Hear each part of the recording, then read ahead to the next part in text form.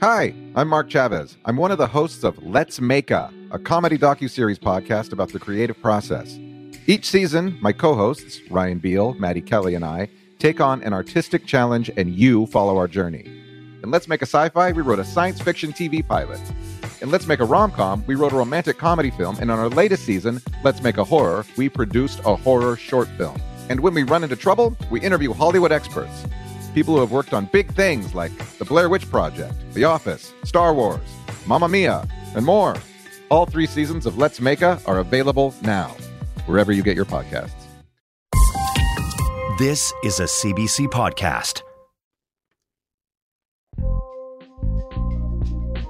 So you might know someone who's reading a romantasy novel right now. It is a genre that blends romance and fantasy, and it has become wildly popular. Why else? Because TikTok has turned people into intense fans. Today on the podcast, you'll hear about romantasy and how TikTok is transforming book fandom.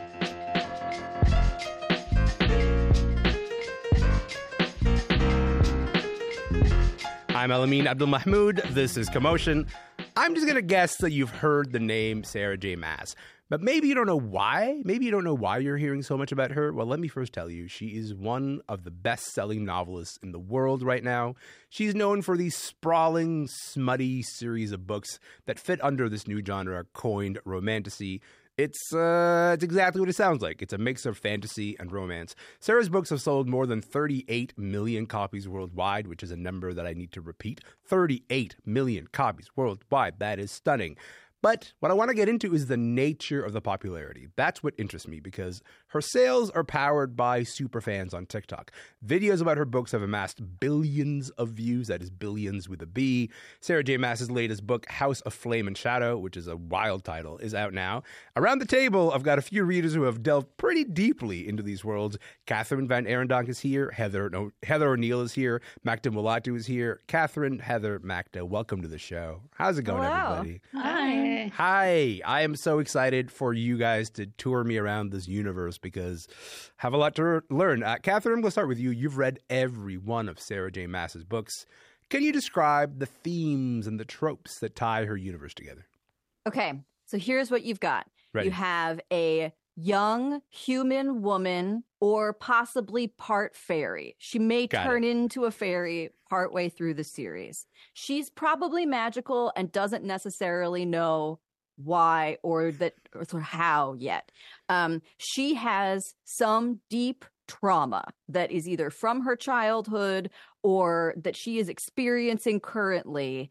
And the process of her coming into her own and achieving her power will involve both a big fantasy world map, falling in love with an older, probably fairy lover who probably has wings. And in order to do that, she's going to have to overcome whatever trauma that she experienced in her young life. I mean, this is really one of the things that I think sets Sarah J. Maas's books apart from the rest of the genre is how well she's able to use the kind of trauma plot that's become very popular, very familiar to a lot of readers. It becomes a structural device for her because it lets her stitch together these big fantasy worlds and sort of learning more about them and accepting the reality of this magic around you with the but I'll find myself, and when I choose myself, then I can also choose love, right? And then the love will fulfill me, but I get to be a whole person. The other thing is that all of her heroines have magical back tattoos. But I also want to describe to people listening to this conversation that your face got all soft as you sort of started talking about the love story dimension of this. Does she write love well, would you say, Catherine? She writes love intensely and with great feeling. She believes strongly. These are books for people who read romance but maybe are not so familiar with fantasy, or people who read a lot of fantasy and are maybe not familiar with romance.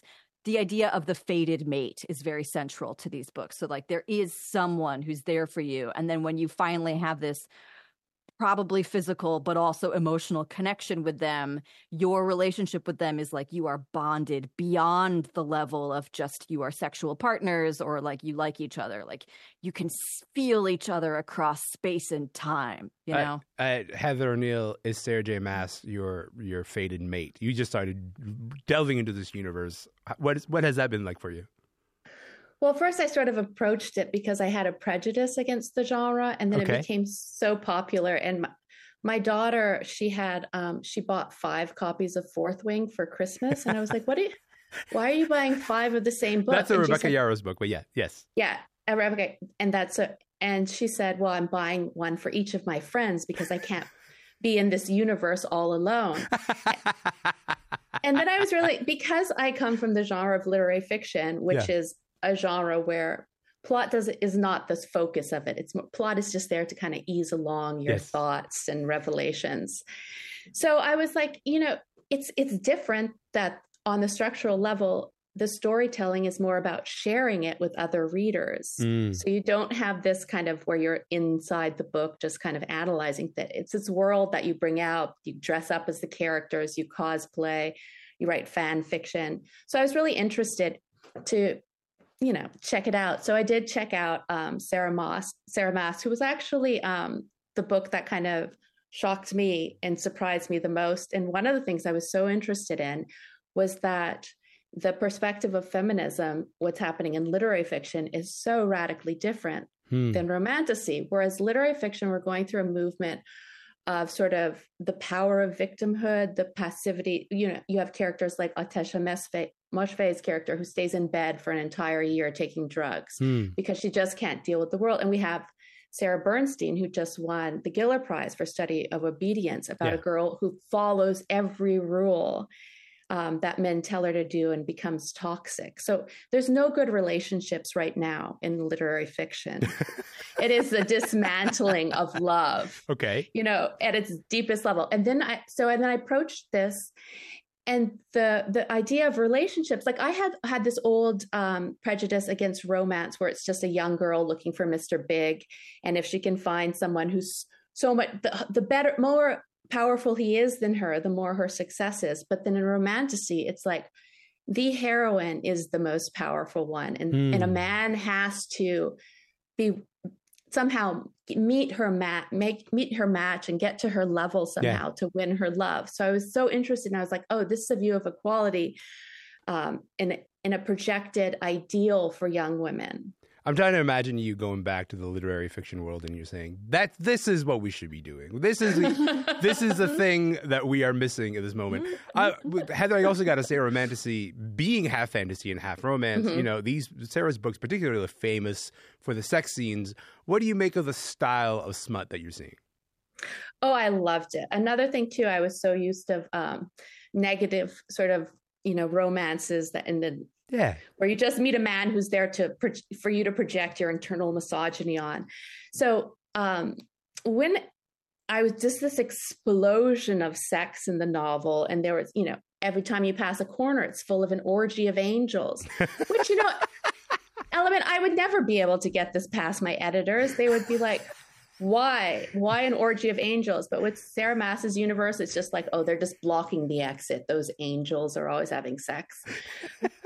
But and then I had read an interview with Rebecca Yarros, and she had said that, well, I put the dragons in for the men and the sex in for the women. And I was like, I'm not entirely sure, because when I was reading the Sarah Maas book, my partner was next to me and he was reading his book, and he said, read out loud whenever there's a sex part. And then I would read them, and there was like one detail where Bryce the heroine comes out of a bathroom at a bar, and she's like, oh, I just had sex with a lion. It was pretty, and it was okay, but it really spunked me up. And then I said to my partner, I was like, doesn't this bother you? It's like bestiality. And he was like, oh no, Bryce, that's my girl. Some nights she just needs to make love to a lion, Heather, and she just needs that. Supportive. Yeah. So I was like, because oftentimes we think if there's a female fan base that the books are only for women. But I was like, this sex is because it matches Game of Thrones. Like as soon as you go into the brothels of it's like, it's what men like too in their fantasy. So I thought it was really interesting. And the women are just so, and that was the other thing I noticed, both in New Romance and Romantasy, was this reclamation of female desire. Yeah. And women just desire. And I mean, you're in this universe of Sarah Maas where there's all sorts of creatures. You have fairies, werewolves, vampires, angels. And what they all have in common is they're very horny. Yeah. And there's also a universe where everybody is fabulously good looking. So it's like you're reading the book and it's everyone's getting it on. I love that Sarah Maas is serving the people what they appear to be looking for. Magda, can we talk a little bit about the way that this fandom is powered by TikTok? How does that shape the kinds of conversations that are happening about Sarah Maas's books? Yeah, for sure. First of all, I want to say, Heather, that the fact that your daughter bought 5 copies of Fourth Wing so that like that could be a communal reading experience is so tender and sweet and lovely. I'm obsessed with that. And yeah, it is kind of funny sometimes describing the sex scenes. You feel like a little bit insane. Like the moment that you talk about these books aloud, you're like, what am I talking about? Catherine's Like, vigorously so nodding as you say that. Yes. Yes. Yeah. But yeah, TikTok has been like quite a big driver of romantasy in general, but particularly Sarah J. Maas's books. I mean, I first started reading Sarah's work when I was a teenager in high school, and I started with Throne of Glass, which began as fan fiction that Sarah eventually filed the serial numbers off of, as they say, and then had traditionally published. And it hit me like right at the perfect time. Like, you know, as a young girl, I think the strong female character trope, it was just like exactly what I needed. And like the heroines were also kind of bookish and like obsessed with the arts. Like I was just in the prime position to really fall in love with those books. But the series that took off for Sarah was ACOTAR, or A Court of Thorns and Roses. And it's been really interesting for me because of the 3 series, Throne of Glass, ACOTAR, and Crescent City, I think ACOTAR is the one that focuses the most on romance, although that's present in all 3 series. And so it's funny that like that is the one that blew up on TikTok. I enjoy the TikToks, you know, about her books. There the billion are views some, of like, TikToks? truly, Yeah. There are like some truly deranged videos about Sarah's work that are like funny and engaging and like great to watch. But it is also really curious to me that most of the commentary that I find on TikTok about her work doesn't really extend beyond the romance or the central love story. And there's this sense that, you know, people are reading these books for escapism, which is great. I love escapism. I think everyone needs a little bit of it. But romantasy is still not like true romance or core romance. There's still that fantasy element. Sure. And one of the things about fantasy that I think makes it compelling for someone like me are these kind of complicated political systems and the kind of revolutionary aspect of fantasy. And that typically is something that I don't see discussed when people talk about romantasy in general, but particularly with Sarah J. Maas, who, especially in like this most recent Crescent City book, has really made use of this kind of like anti-colonial, anti-imperialist language. And not only is there kind of no critical engagement with that in the fan base, or at least you have to hunt really hard to find it, but Sarah herself has like a very buttoned up public image. She's got like a Taylor Swiftian quality about her, actually. That's how I'm going to sell you on her, Elamine. I'm in. You did it. But I'm curious about that. The idea that you write all these books that have this strong sort of, you know, power struggle, colonialism, occupation, oppression, all those themes, and then they don't really present themselves in real life. Is there, by that I mean like in the author's real life in a sense, do you get the sense that the fans are picking up on those themes and want to engage with them at all, or are they just kind of like not the most interesting parts to connect with? I think from what I'm seeing, it just doesn't seem like there is as much interest in engaging with those parts of these books. Like I said, it is something that you can find if you really hunt, if you really search. But yeah, the romance aspect of it does tend to kind of overshadow everything else. Yeah. And yeah, like that goes back to what Heather was saying about like these are books that center female desire in like really prominent, really interesting ways. And that's something that, you know, should be valued and should be celebrated. Yeah. But it is curious that comes at the cost of kind of everything else. I have to say, Catherine, the level of super fandom that we're seeing on TikTok and Instagram for these books is like a little wild. What hits home for you in terms of this kind of fandom? Because you see like people getting doxxed for liking the wrong couples, you know, readers assuming the worst of your articles, or, you know, selling different versions of books at different stores. Like this is a crazy level of fandom that you just don't see very often. What's the thing that, you know, strikes you the most? You know, I think because a lot of what we are talking about, this sense of female desire, the idea of these escapist spaces that foreground these feminist heroes, but particularly a lot of the romance tropes, the enemies to lovers thing, the happily ever after, this has really been a closely held element of romance fandom for a very long time. And a lot of romance readers, I think, feel very protective of these spaces. And there is a sense that any kind of criticism of these books, and by that I don't mean saying negative things necessarily, but just like, let's unpack what's happening here. Like, let's actually take apart these elements and do the kind of analysis that we were just talking about of like what else is going on here besides, not that the romance is bad, but like, let's talk about how they're all about throwing out the elites, you know, also.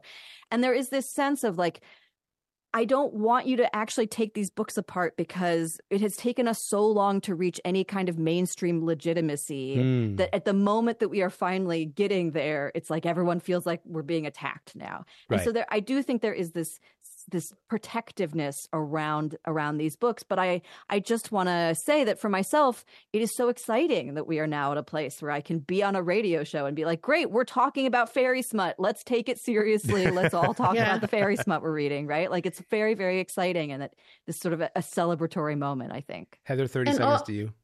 Also, I was going to add about the sexuality, whereas when we had in male fantasy the sex, there was so much violence and rape, and it was about women being captured. Whereas what's amazing about these universes is that you can have all that perversion in your wildest sexual fantasies and have consent. And I think women are just really loving that.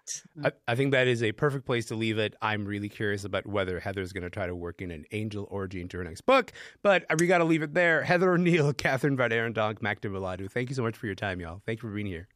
Thank you. Of course, Montreal's Heather O'Neill is a novelist and one of this year's panelists on Canada Reads. Magda Miladu is a digital journalism fellow at the Walrus in Edmonton, and Catherine Van Arendonk is a TV critic at Vulture in New Jersey. Hi, I'm Jessie Cruikshank. Jessie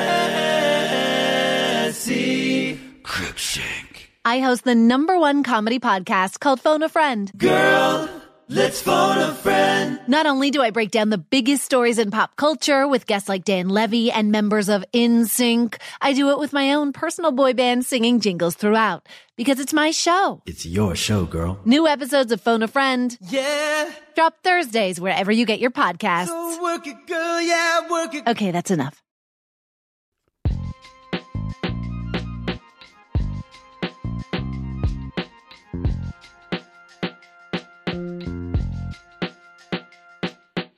I'm Alamin Abdulmahmoud, and you are listening to Commotion.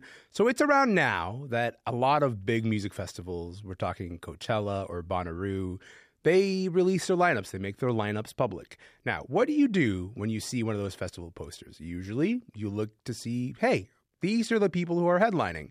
And then maybe you scroll a bit to see if you like any other bands on the bill. And then if you like enough of them, maybe you buy your tickets or book your flights. But Tom Bryan doesn't look at festival posters the way that you and I do. Tom is a writer at Stereogum, and he spends a lot of time analyzing the Coachella poster every year because what he sees in it are all the politics of the music industry, the dominant players, whose stock is rising, and who's being relegated to the very tiny little small print that you can barely even read. I had a chance to speak with Tom about the dark science of Coachella poster fonts and how he became such a big expert on it. I should say first off that I do this because I think it's funny, and I'm not totally sure that it's a real barometer. But I have always sort of appreciated the merciless nature of Coachella font sizes. Like if if you were booked to perform at Coachella and you were really excited, you get to go out to the desert and play in a tent that's the size of an aircraft carrier and make a lot of money doing it. You might be bummed when the poster comes out and you were in the teeny tiny font and you need a magnifying glass to see your own name. It lays out a certain hierarchy in a very, very obvious way that I appreciate because of how mean it is. Okay, I didn't realize that you like it because you're pro meanness. You're pro not meanness, but let's say bluntness. Like there's something really blunt about it. So okay, so you've been doing this for a decade. You look at a new Coachella poster, and then you begin your process. What is your process? How do you go about it? There's not really a process. My process upon looking at the Coachella poster is, I think, the same as everybody else, which is you take in the headliners and you're like, oh, okay, interesting. And then you get flooded with all these names that you've never seen in your entire life. I've been a working music critic for 20 years, and every Coachella poster, there's still like at least 40% of it. I'm like, who are these people?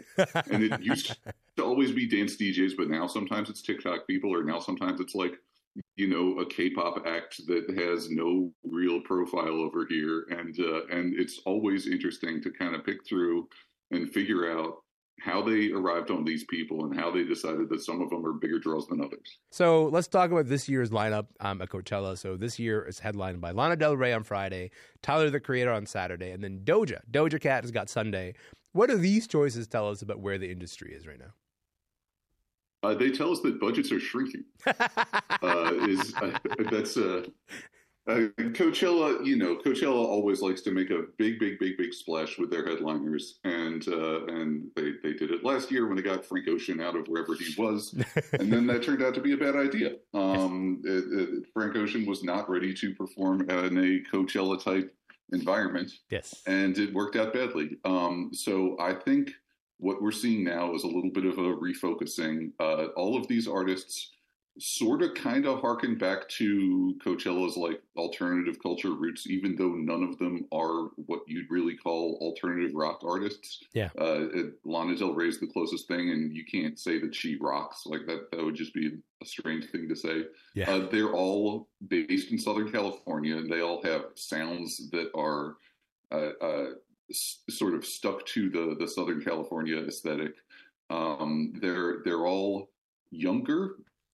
Doja has big pop hits. The other two really don't. Yeah. They all have big cult fan bases. And they're all strong live performers. They've all played the festival before, usually multiple times. Tyler was up there with Odd Future like 10, 12 years ago. Yeah. And Lana Del Rey has a song called Coachella Woodstock in My Mind. Like it is a career defining moment for all of them. Yeah. And I think it's also kind of Coachella being like, well, we're not going to get Beyonce again. What are the other major trends that you can identify by analyzing this Coachella poster? Well, they're definitely going all in on the international thing, which I think is interesting and is cool because, well, for one thing, there is a whole lot of Spanish-speaking artists all up and down the bill from all across the sort of Spanish music diaspora. Yeah. Peso Pluma is in one of the sort of right below the headliner spots, and if you go to Coachella, it is not all rich white kids there. It is rich kids from a diverse set of backgrounds. Certainly all rich kids, but it's Southern California. There's a lot of if you are driving to Coachella and scanning through the radio, as I once did, you will hear a whole lot of tubas. There's a lot of regional Mexican music down there. Right. And so there's that. There's a lot of K-pop. There's a lot of Japanese pop. There's people from France. And so instead of pitching to some imagined mainstream, they're like, we've got 50 different cults that are all represented here. And every one of these, this Japanese fictional hologram lady, Hatsune Miku, is going to probably have 5,000 very geeked up kids in a tent to see the hologram. Look, I think when most of us are looking to gauge an artist's popularity, the place you look to is like Spotify stats, right? Like, for example, let's say BB Rexa. BB Rexa appears on 4 different tracks that have over 1 billion streams on Spotify. That's pretty wild. Then you look at this Coachella poster. She's like somewhere in the 3rd line of Sunday's lineup in a really tiny, tiny font. How do you account for this discrepancy of like, hey, you've had some really big songs, but the place you belong on this poster is like, somewhere down in the middle? Well, BB Rexa is an interesting example because she has big hits and nobody buys her albums. She does not have an identifiable fan base in any way. She's sort of like, there's lots of people who have probably enjoyed BB Rexa songs and have no idea who she is. She's a singles artist, right? Like, she's not like, there's no narrative of BB Rexa. Right. And so at a place like Coachella, I bet BB Rexa will get a full tent full of people who are psyched to hear I'm Good and the Florida Georgia Line song or whatever. But she doesn't have that like built-in draw that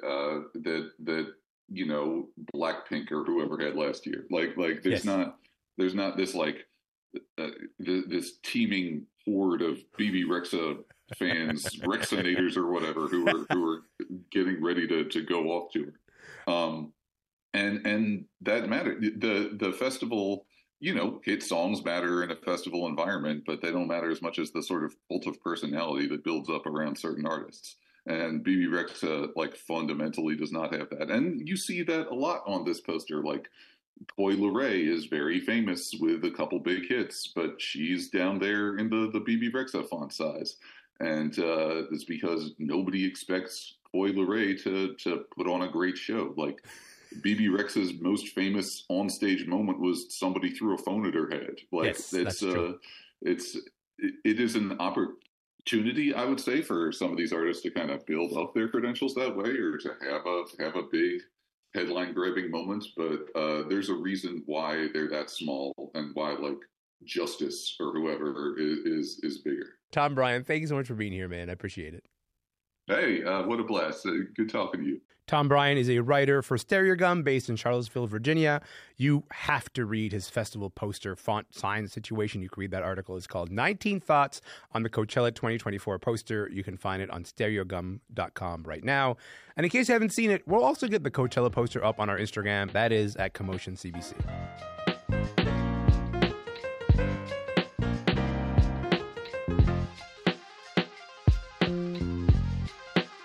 And that is it for the podcast today. Remember, you can listen to any episode of Commotion anytime you like, wherever you get your podcasts.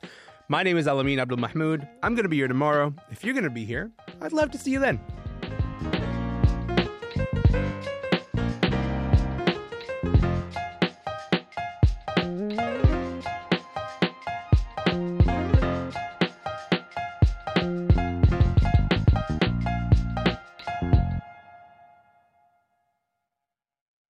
For more CBC podcasts, go to cbc.ca/podcasts.